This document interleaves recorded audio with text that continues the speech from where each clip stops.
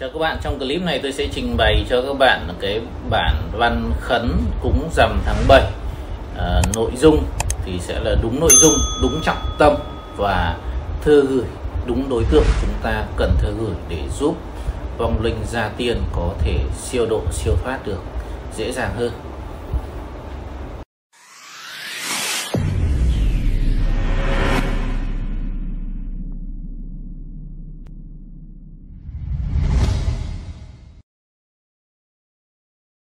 Kính lạy Hỗn Nguyên Hoàng đế, Thái thượng lão quân đạo đức thiên tôn, kính lạy Bắc Âm Phong Đô đại đế, kính lạy Địa Phủ Thập Vương chân quân, kính lạy Đông Nhạc đại đế, kính lạy bản địa thành hoàng, phúc đức chính thần. Hôm nay ngày 15 tháng 7 năm Tân Sửu, tức ngày 22 tháng 8 dương lịch, con là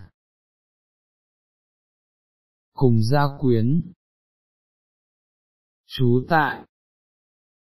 ngày rằm tháng 7, con cùng gia quyến,